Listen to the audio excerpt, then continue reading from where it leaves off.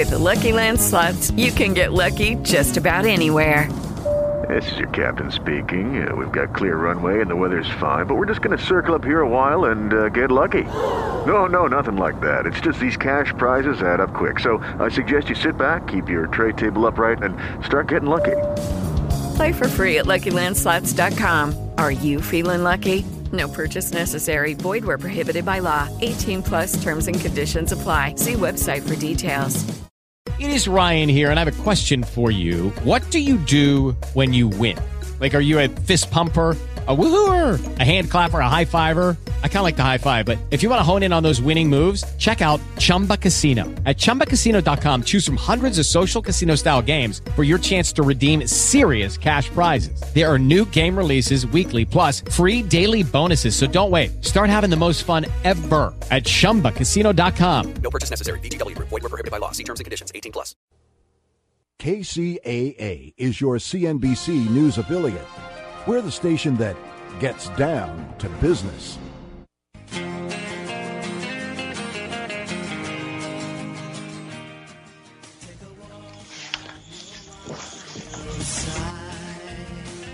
Can you see the video? Okay. Hey everyone, this is Smart Health Talk Radio Show, and I'm your host, Elaine McFadden. And in case you've never listened to our show before, I'm a registered dietitian with a master's in public health and into healthy eating. Things like fresh, organic food, homegrown, and I'm going to be planting these organic seeds right in my own backyard here, and I hope you're going to be getting some gardening going too. Now, we have a really special video for you today because we have a scientist, Dr. Kenneth Portier. He's actually serving on the EPA Scientific Advisory Board that's making a decision on whether glyphosate is cancer-causing or not. He actually joined us on the show about a year and a half ago because he is one of the main scientists for the American Cancer Society. And when the World Health Organization came out and said they thought that glyphosate in Roundup was cancer causing, which is our number one most used pesticide in the world, then I tell you, just things started to fly all over the place. And of course, Monsanto did everything they could to discredit the study. So what's happening right now with the EPA and whether they decide whether or not this is cancer causing or not is huge. And Dr. Kenneth Portier, who was on our show, is on that panel. He's the only person that has not worked for Monsanto. He's the only bipartisan person on there. And this is what he had to say. Go ahead, Brandon, play our video. The record. We are the record. KCAA, the Inland Talk Express. Welcome to Smart Health Talk with your host, Elaine. Okay. You got the video, Brandon? Take a walk on the wild side. Will the birds and the bees survive?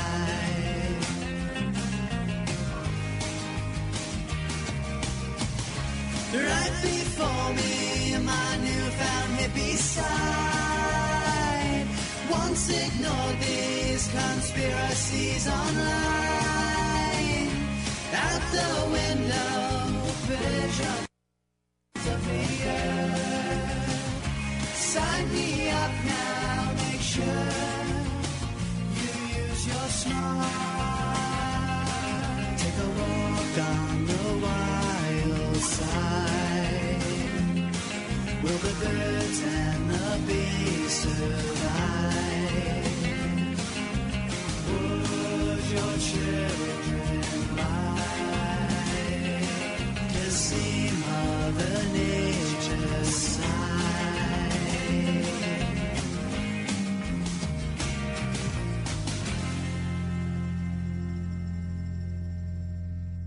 Welcome to Smart Health Talk with your host, Elaine McFadden. Welcome, everyone, to Smart Health Talk Radio Show. Hey, if you're listening to me, then you're at the place to be. How about that? Yeah. I tell you, we got a show lined up for you, and it's going to be great. I am so excited about our guest today from the American Cancer Society. That's right. He's here to give us some really important information This guy is so well qualified to educate us today on some of the topics I wanted to discuss, which, first of all, is a big, well, when the World Health Organization comes out and says that we think the most used pesticide in the world is cancer causing, or probably could cause cancer if you want to be more technical, kind of everyone has to kind of stop and go, what? What did they just say? Should we be listening to this? Is this important? And I can't wait to find out what Dr. Kenneth Portier's opinion is on all of this. And so we're going to be going over some different questions with him and finding out what he has to say. And to me, this is like really important because he is with the American Cancer Society. And of course, this is it's probably, I would guess, like an international organization that we really look to for guidance on these kind of things. And so it'll be really interesting to hear what he has to say. And of course, Halloween is coming up here this weekend, and we have so many great ideas on our website, smarthealthtalk.com. If you want to try and make this a organic Halloween, I tell you, we have all these great ideas, little tiny mini organic chocolates, from that to Yummy Earth organic lollipops, just like some nice little hard candy. Remember those old kind of root beer hard candies? Well, Yummy Earth has some of those too, but some of the best chocolates and little candy bars like the Ocho brand that reminds you of like a Three Musketeers or a Snickers, but only organic. So we don't have to do without these things. And Surf Sweets, oh my gosh, they make some chews that are like Starburst or some cocoa chews that when I open that bag of the Starburst type candies, it took me like 15 minutes to get through that thing. And I didn't want to share with anybody. It was so good. So I really, I'd like you to go to our website, look under resources, and we have about 10 pages of different kinds of treat ideas. And I tell you, it feels really good. And think about, the kind of influence you can have by having those in a bag of a child and having a mom learn about these candies for the first time. So you can actually be a positive influence. And of course, organic candies have no GMOs, no pesticides, no chemicals. They're not substituting real ingredients for fake ingredients, which you see in a lot of gummies, but like Tasty Brand, which is one of our very favorites, I have compared their ingredients to like a Kellogg's type product with Spider-Man on the front. And there is no comparison because I'm just looking at a long list of words that I don't even know what the heck they are versus Tasty Brand. I can definitely tell you what those ingredients are. And they're even like in Target. And I know that Costco carries a lot of things, or like a local store like our Clark's Nutrition here. Those are the kind of places that you can find these besides, the big stores that maybe you've heard of like Whole Foods. So anyway, I just want to encourage everyone to try to make this an organic Halloween. Okay. Well, I really want to get to our guest because he's calling us all the way from back east. It's like 10 o'clock back there, and that's pretty nice of him to be calling in at 10 o'clock and joining us today. And I want to get right to it because we got some great questions for him, and I think we're all going to learn a lot. So please stay with us. And if you want to watch us on Ustream, where I am calling in on Ustream right here, hey, everybody, I have a few things I'm going to show you probably a little bit during the show, as well as my kombucha, which I guess I said the word wrong last week. And this is actually kombucha tea, and you make it with a SCOBY, which is a bacterial type of kind of round patty kind of thing that you put in water with sugar, not water, but water, tea, and sugar. And it makes a great bacterial drink that help heal some of the problems that we're having with our digestive systems from eating all of these pesticides or killing our good bacteria. But what's interesting is they're actually trying to take this off the shelf because they say it has too much alcohol in it. So I don't know. I've never really got a buzz off of it, but if I start giggling a lot while I'm drinking my kombucha here, you know why. I really can't understand that. It's such a great a drink to have. I could consider it a food too, because it is so satisfying and it gives you so much. But I can't understand why they would want to take that off the shelf. It's something I want to look into a little bit more. But first, I just want to get right to it. I want to welcome our guest, Dr. Kenneth Portier, and I hope I said that right. Did I say it right? Oh, close enough. It's Portier. Portier, okay. You can tell. Is that French? South Louisiana. Oh, okay. Also, Cajun like French. it's kind of because you're from Louisiana that there were like some, French people there back from when they immigrated in, and so you probably have descendants that go way back, huh? Oh, into the mid-1700s, last time I checked. See, I just knew that. Well, I tell you, reading about you, how would you prefer that I call you? Ken. Okay, Ken.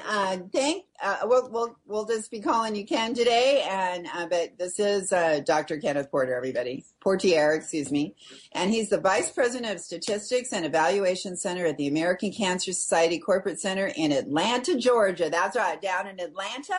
Is that where you live, in Atlanta? Yeah, today rainy Atlanta, but it's I live in the city. It's a nice Well, I've place. been to Atlanta. And I went to a really great Greek place, and I am trying to remember the name of that Greek place, but oh gosh, and the people in Atlanta are just so special.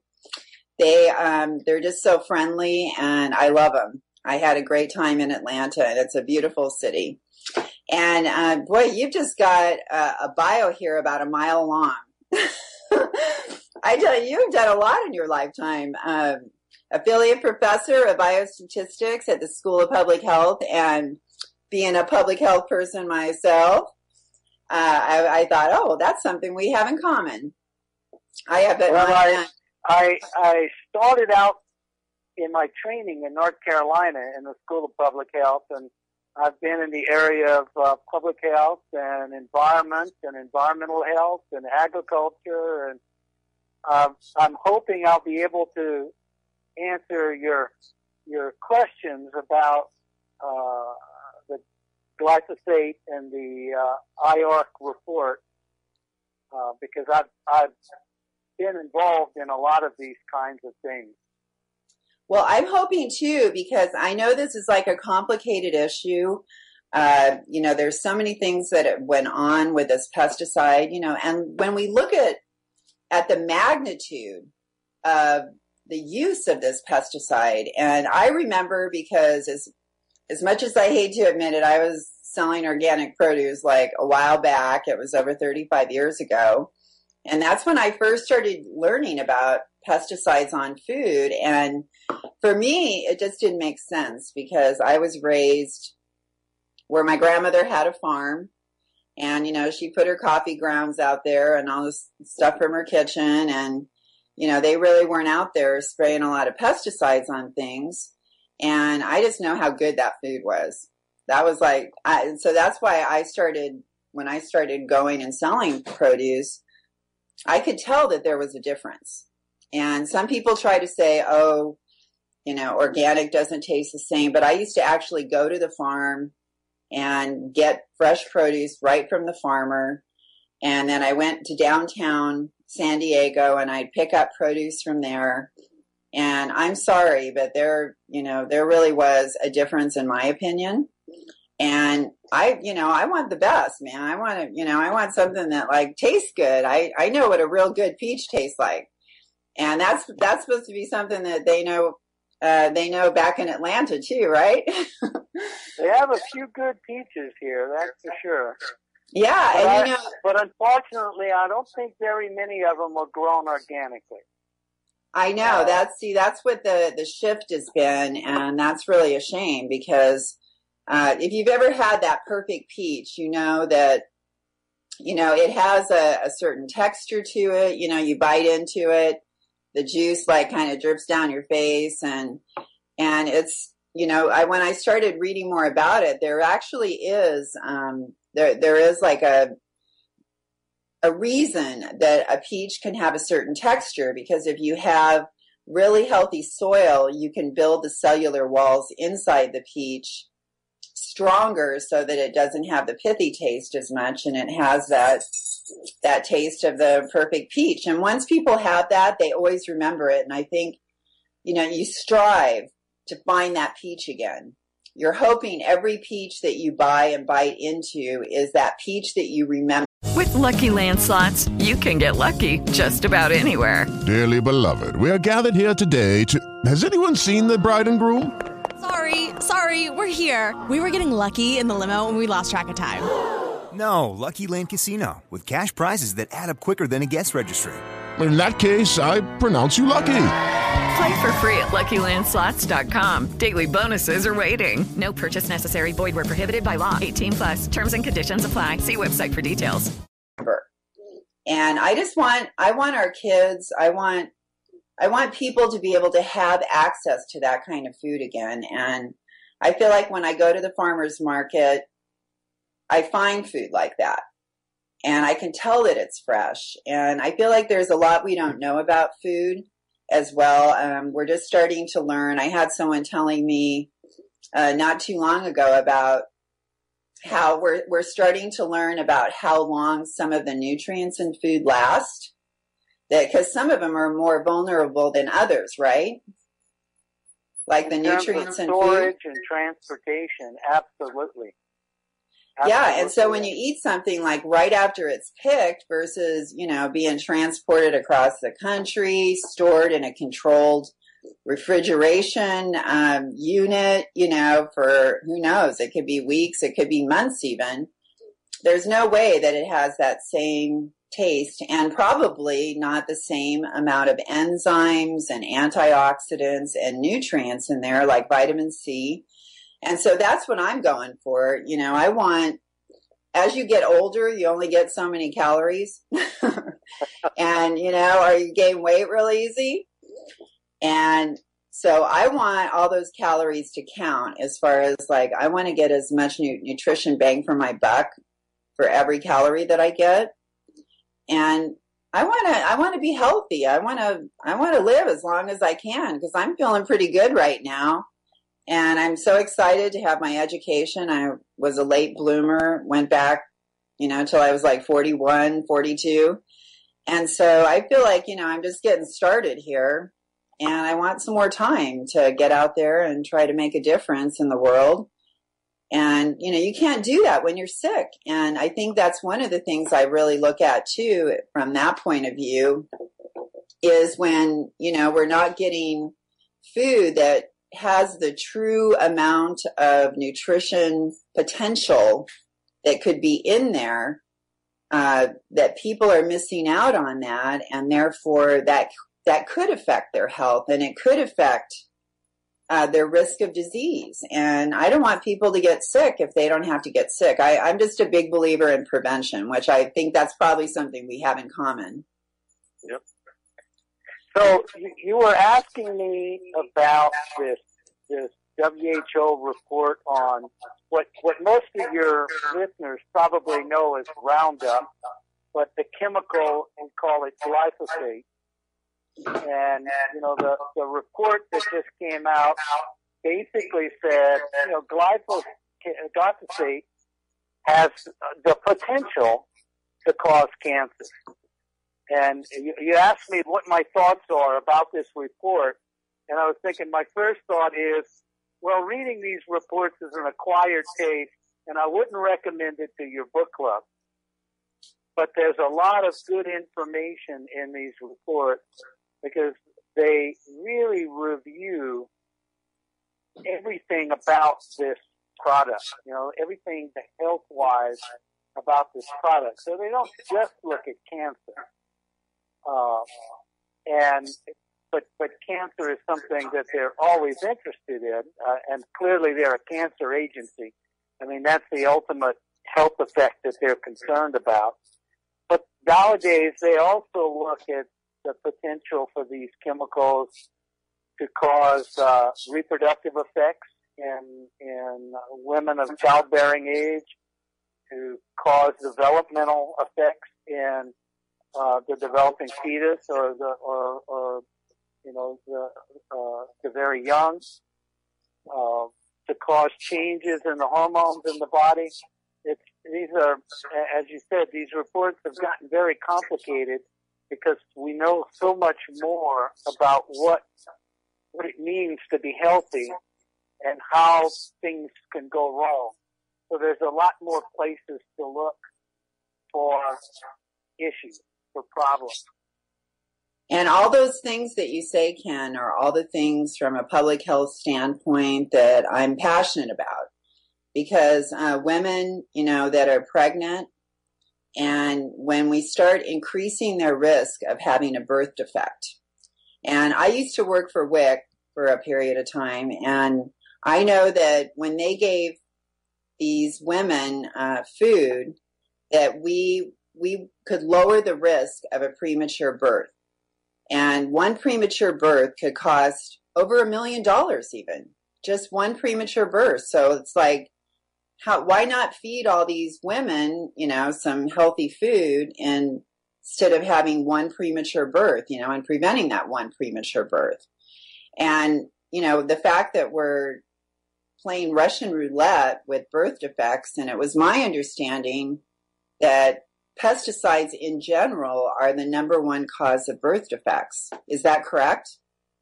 Well, you have to, these federal and international agencies kind of lump a bunch of stuff under the label pesticide.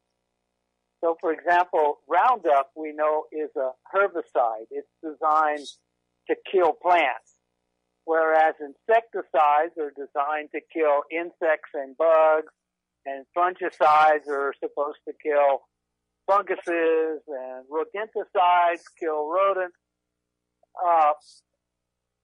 I'm confused. I get so confused about that, Ken. Well, they're all sides, right? They're meant to kill. They're toxins. They're designed to kill something, right? That's so the they're first killers, thing right? They're needs killers. to realize all of these things were designed for a particular purpose, and that purpose is to eliminate something that we consider a pest, or someone considers a pest, right? But when you start talking about potential birth effects, developmental and reproductive effects, and hormonal disturbance, a lot of the issues are more with the insecticides and the fungicides than with the herbicides. Okay, so Roundup, that's less of an issue here than it would be if we were talking about, something like DDT, which is a pesticide for killing bugs. But what about if it's an endocrine disruptor, which means it messes with your hormones? Isn't that kind of a red flag right there? Well, some of these things are endocrine disruptors, and for those who might not be familiar with it, endocrine disruptors are things that might mimic a hormone in your body. So for women, that drug, when that chemical, when it gets in your body, might make your body think you have a little bit more estrogen. Or for men, it may be testosterone, or what we call androgens.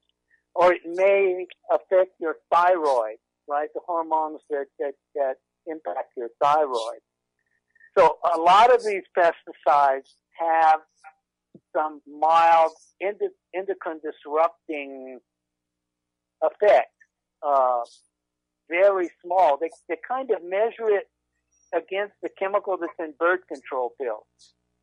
Okay, which the birth control pills that women take is estrogen, with a little bit of progesterone.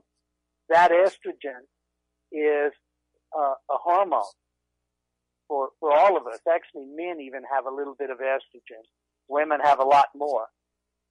So a lot of these pesticides, they'll compare it to this kind of pure estrogen, and they use numbers like 1/10,000th of the impact of the estradiol. I don't mean to interrupt you, but it was my understanding that small amounts, when you're talking about endocrine disruptors, can actually be more toxic than large amounts because of actually that very thing that you were talking about, the fact that it is mimicking hormones. And so it's able to do that even more. And then also I was like, really concerned about things like how it chelates different minerals that are critical for all different kinds of things, and not just hormones, but like neurotransmitters and, being able to make vitamin B12 and, interfere with, things like if you're chelating iron, magnesium, cobalt, selenium, zinc, and sulfur. I mean, these things are related to serotonin, melatonin, dopamine, epinephrine, being able to,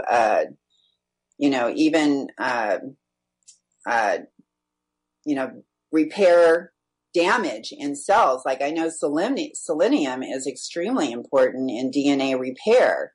And so if, these were like some of the other things that were really of a big concern to me related to this glyphosate and, interfering with the function of like the cytochrome, P450CYP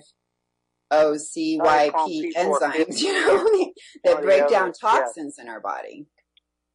Yeah. So I just feel like it's, when we talk about, okay, well, it's an endocrine disruptor, but there's really, like you said, we're learning more and more about these, the mechanisms in our body on how these different pesticides work. And I think another really big thing that was important to me is the fact that when they test, and we're talking about glyphosate, but the pesticide isn't just glyphosate.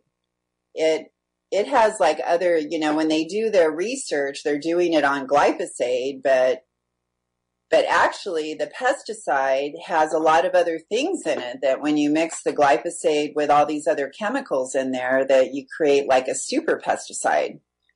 And so I just feel like, there's like all these different things going on. And then, the fact that glyphosate is also classified as an antibiotic, and the whole gut bacteria issue to me is huge. That was interesting. You asked me that question, and I thought, well, I read the whole report, the IARC report. There was no discussion about that. But then I looked at your link, and there's some research this year, and I thought was very interesting, and it was a fairly good study where they exposed bacteria first to glyphosate, and then they exposed it to antibiotics, and they showed that the response to the antibiotic was less once it was exposed to glyphosate than if it had not been exposed to glyphosate. And I thought that was fascinating.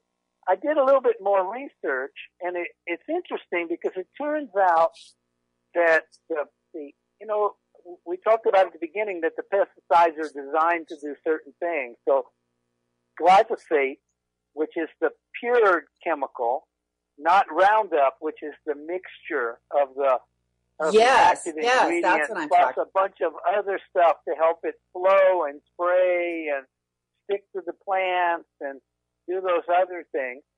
But the pure glyphosate has an interesting action because it's designed to shut down a very specific, I'm trying to get the right name here.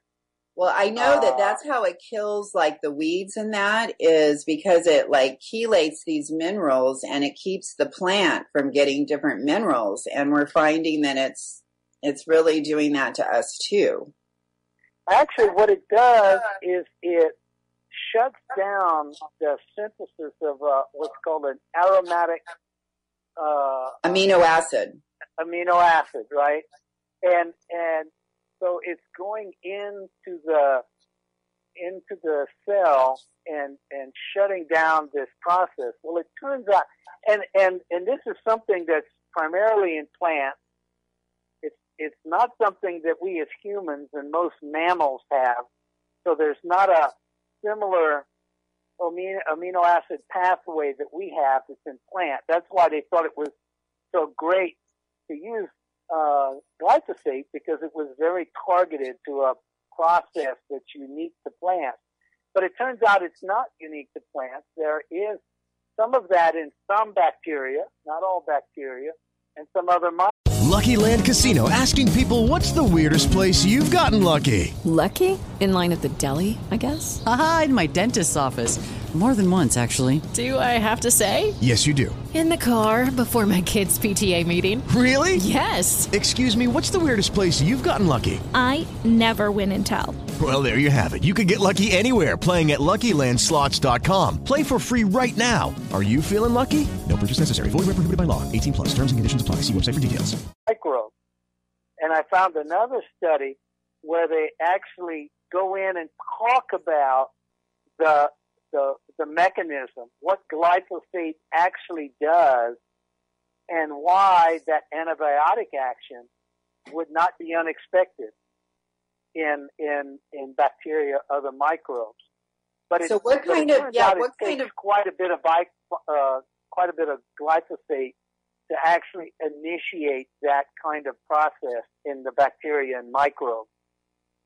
Well, I guess so. Your concern was whether that happened in our gut microbe, and that's an unanswered question. Well, I think, we look at people's bodies and, we see that they're having, like that one study that showed the direct relationship between the glyphosate and the GMO use and the amount of diseases that we're seeing, including different cancers and other things like autism and even like hypertension and renal failure, all these different things. And you see there's a direct correlation by the amount that we're using. And I know that Dr. Hansen from Consumer Reports, he said that what's happening too, and I know that they just gave him permission it was like a year or two ago to increase the concentration of glyphosate in the product because it keeps becoming resistant. So they keep having to up the concentration. And plus they want to not be able to have to spray as much. So it's easier for the farmer. And so because of that, when we're looking even at the glyphosate that they were testing, back in the early 80s, of which, I sent you that form that was from the EPA where it said right there that they concluded it was cancer causing back then, and somehow they flipped and changed their mind on that. We're not even really talking about the same glyphosate. The glyphosate now is like many times stronger because they've allowed them to increase the toxicity many times over the years because they keep on needing a stronger version. And even now, it's starting to lose its effectiveness. So now they're coming out next year with this Enlist Duo, where they're combining the glyphosate and the 2,4-D, which was the precursor to Agent Orange that they were using. And it, like I said, it may not be exactly the same as what they were using in Vietnam, but that stuff is considered one of the most toxic, herbicides or pesticides, whatever you want to call it, that we have out there. And the fact that they're making GMOs that are resistant to both these things means that they've played with the plant even more. They've tinkered with it and put these other GMOs in there. And then we're going to be spraying a mixture of these two pesticides. And the tests that they do are like 3 months long, and that is not enough time. Even Dr. Seralini, when he did his research, he said that after 3 months, that the rats that he tested with the Roundup and the GMO corn, they looked like they were fine. There was no symptoms whatsoever. But after a year to 2 years, where he did a full 2 years there, a lot of things started changing. And those rats ended up with these gigantic tumors. And we're talking about cancer here, you know. And these rats were exhibiting, you know, giant tumors. So, you know, we're looking at like 3 months worth of research, and people are not just eating this stuff for 3 months. They're eating it every day, year after year. So what are your thoughts on that? Well, you covered a lot of things. One of the misperceptions I want to clarify for you is, please, the herbicide 2,4-D is considered very safe. You can look around it. It's the other product that was in Agent Orange, which was the 2,4,5-T herbicide that has been banned in the U.S. Because to build that herbicide, it produced dioxin as part of the production. And it was the dioxin, which are known carcinogens, known bad agents, that caused them to ban the 2,4,5-T. But 2,4-D is still a very safe. It's hard to find anything about 2,4-D that's bad. 2,4,5-T is the one that was causing the problems with Agent Orange. I do remember that now. You reminded me. But I would have to say, in response to that, and I'm sorry if I'm like pushing, because I know other people out there would come up with the same argument as me, or at least, you know, have the question. And I want your professional opinion. I want to understand this stuff, because it's my understanding that we, you know, when we're talking endocrine disruptors here, we haven't really done research where we're really looking at this and on the toxicity of those, and, you know, what's really going on when exposed. And, you know, like I said, you know, we say, oh, this is safe. Well, you know, again, we're looking at 3-month-old studies. You know, 3 months was the longest period that they test. And it was also my understanding that, you know, Monsanto doesn't let people test their product. They don't want people to test their product because they don't want them finding stuff out about it that they are not in control over. So when we say that, you know, these things are safe, again, we're kind of going back to what Monsanto's telling us. And we haven't really looked at endocrine disruptors per se as like what is actually happening in the body with an endocrine disruptor.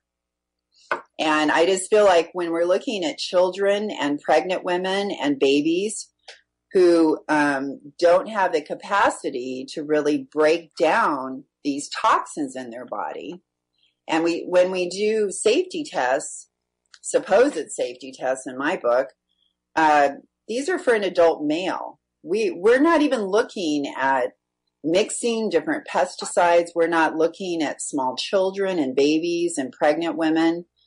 We're not looking at the actual endocrine disrupting mechanism, because I read where there is none. You know, there is no true measurement of an endocrine disruptor and the damage that it causes. So I guess, part of that because if it's an endocrine disruptor, it's mimicking the hormone. So when it gets into your body says it's just like the natural hormones that it makes. Chemically, it's identical. It can't tell that endocrine disruptor, at least the piece that's mimicking a hormone, is no different than the natural hormone. That's why it's able to do the process. But we know an awful lot about the mechanisms of endocrine disruption.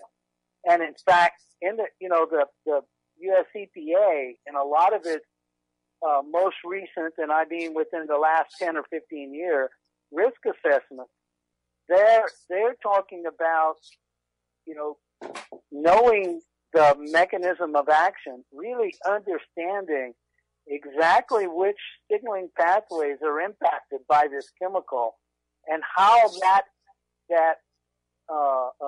impact of that chemical, how that affecting those pathways transmits through something, from a cell signaling to the cell process to the tissue that makes up those cells to the whole organ to the body. I mean, they're actually being able to build models that transmit and look at that risk effect all the way through. So there's a lot of science in the background that looks at it.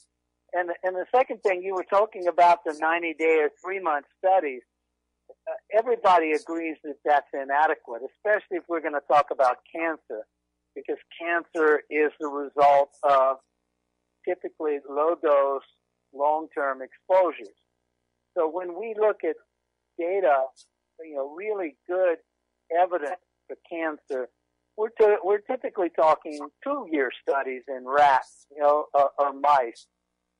Those are lifetime studies. We're talking about human epidemiology studies that look at some measure of lifetime exposure, not this short acute exposure that a 3-month study provides us with. And if you look at the IARC report, they talk about 5 really good long-term studies that provide the suggestion that there's a cancer effect. And those are studies for which the biological understanding of what's going on here kind of links. It makes sense why non-Hodgkin's lymphoma might be the end result of a high-level exposure to glyphosate. They can kind of begin to tell you all the biological steps that lead to the development of that cancer. And that's the kind of thing they look at in these scientific reviews. They sit down at the table with, these animal biologists and physiologists who know how animals operate to an incredible level of detail. And they integrate what the toxicologist is telling them and what the experimental scientist has found in their experiments. And they integrate what they know about the test animal. So, for example, you talked about the study in France by, Dr. Seralini. Seralini? Yeah, that's correct. I looked up that study, and it's very controversial, not because he did a lifetime study, but because he did it in such a way that the end results were uncertain. He did it in a rat, a species of rat that produces a lot of cancers as it ages naturally. So if you don't do anything but feed the rat a nice, clean diet, at the end of 2 years, a lot of them are going to have evidence of cancer. So it doesn't make it the best study animal for doing cancer studies. And then the other thing his study did is he used a lot of doses but few animals per dose. And the combination of that experimental design and the animal that he experimented on meant that at the end we couldn't be sure of exactly what he found. His findings by most modern statistical analysis would be deemed inconclusive. And he's arguing, no, it's much more conclusive than that. But most of the scientific reviews, including this IARC review, basically said we can't draw much conclusion from this study because of the way it was run and the animal in which it was done in. But there's other studies that have been done in good animals that don't typically, for example, produce lymphoma late in life. So that if we see lymphoma or we see some other kinds of rare cancers begin to occur more often, we have a signal that says, dosing this animal with this chemical through its life will produce more cancers later on. Well, I also heard that that some of the animals that were being used, even in the control group, were actually being fed food that had GMOs and glyphosate in it, because there's so many things out there now that, it's practically all GMO.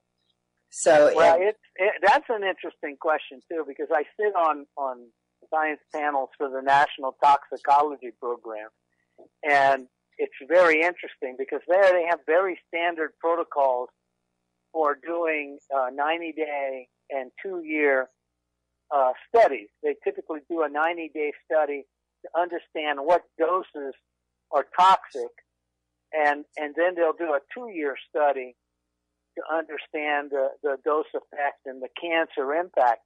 And one of the things we're constantly looking at very carefully is the food, because you're absolutely right. Some of these commercial feeds, they'll put in soy, which is a natural hormone. It's got the phytoestrogens in it.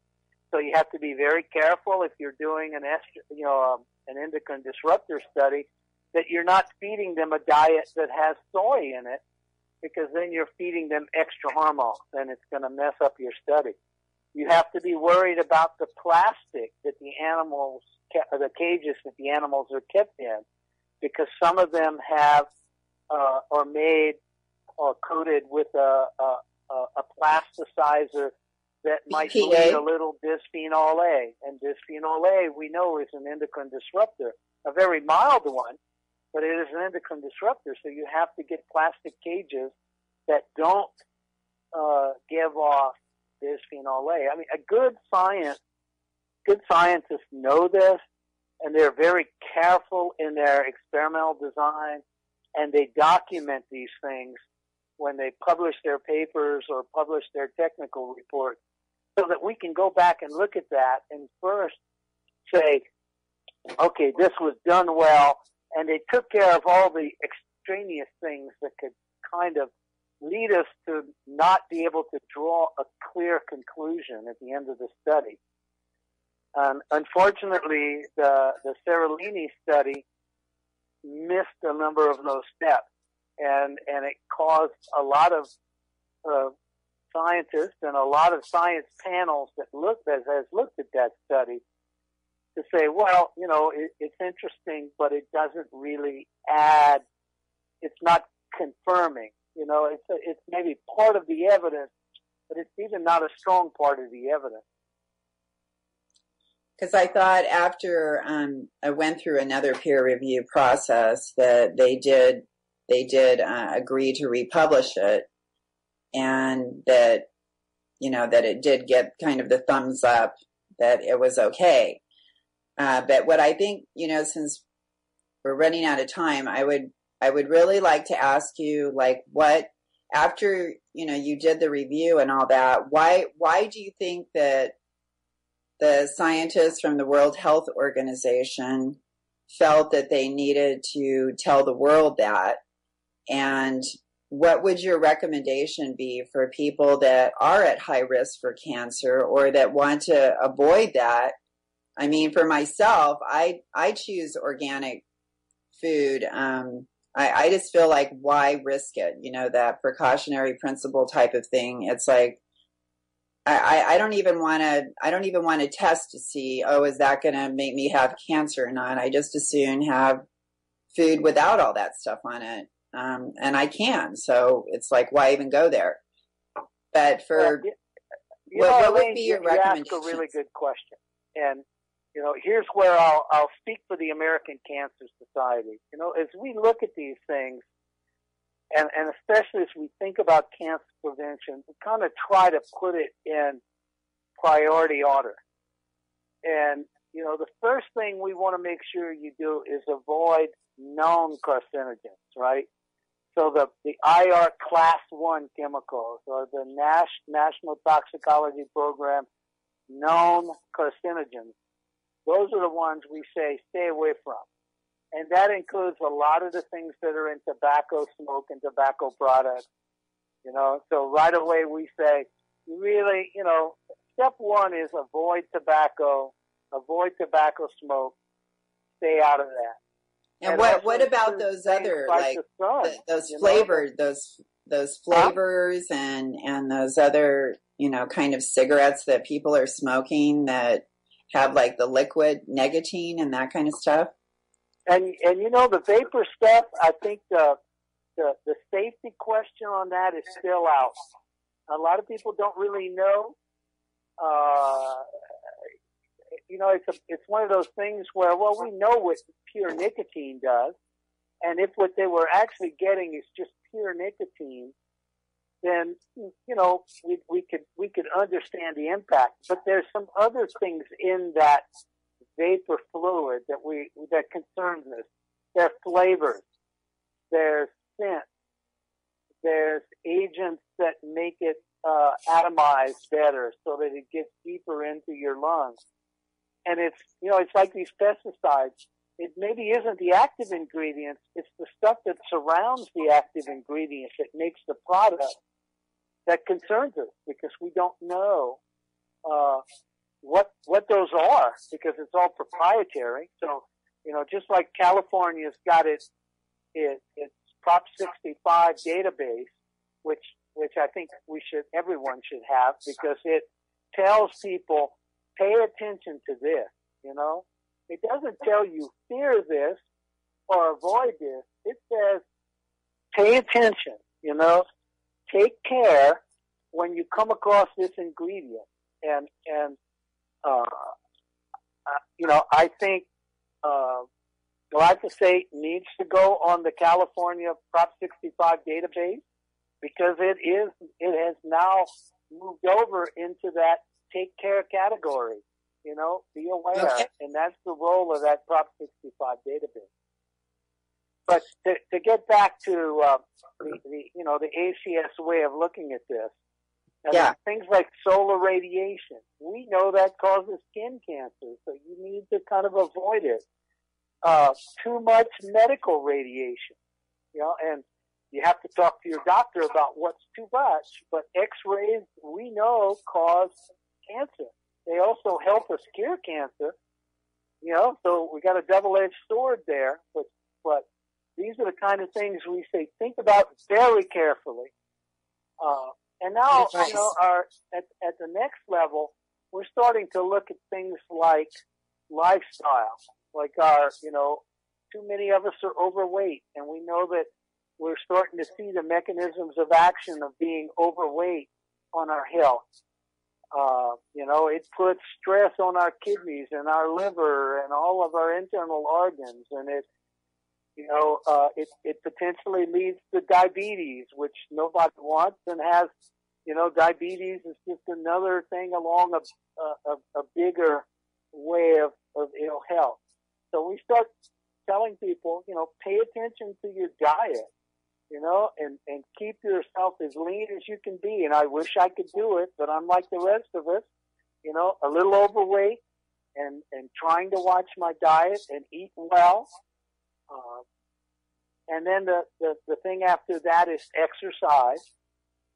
And if you've got all of those things going for you, you've never smoked, you've got lean body mass, you exercise on a regular basis, I think at that point you need to start thinking about these other environmental and genetic relationships to cancer.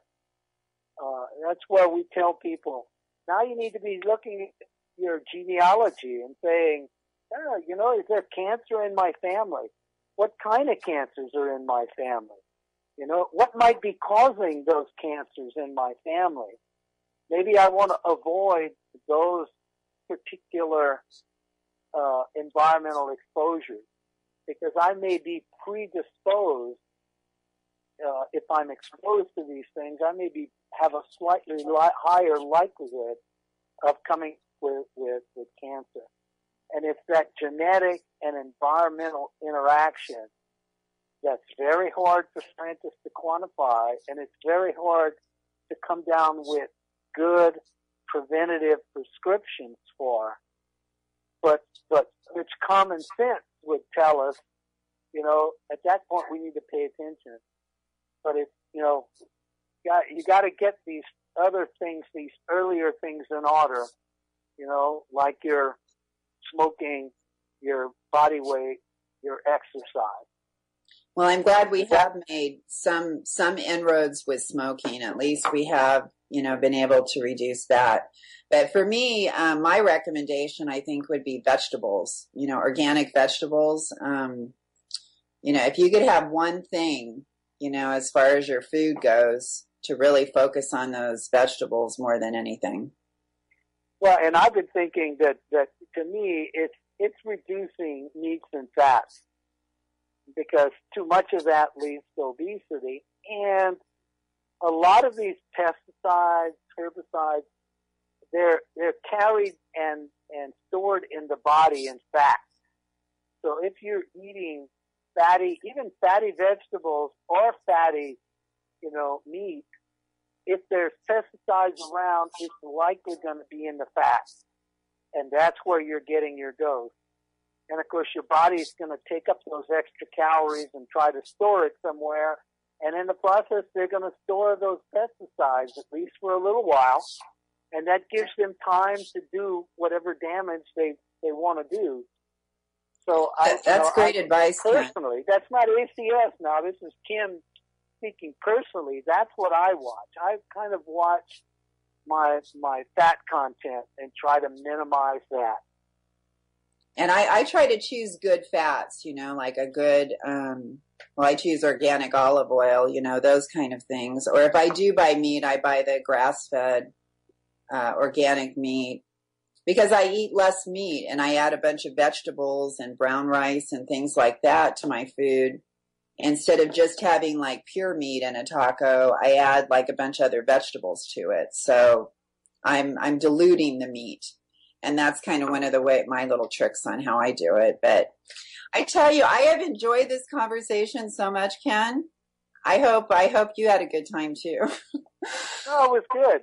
I really did. I mean, getting to talk to people like you, it's a thrill for me, because I get to learn and I get to ask questions. I have all these questions, and I love having someone that I can talk to that really knows what they're talking about. And it's just been Elaine, these are very complicated issues, but I found a website, and I don't have anything to do with this, but there's a YouTube website called Risk Bites. RISKBITES. And I would recommend anybody to go and listen to these 5 or 6 minute little presentations on a lot of the kind of topics that we talked about here. Okay. It makes it very clear. Okay, well, I have to say goodbye, but thank you so much, Ken. Thanks for calling in this late. Okay, thank you very much. Okay, hope you'll come back. All right. Bye-bye.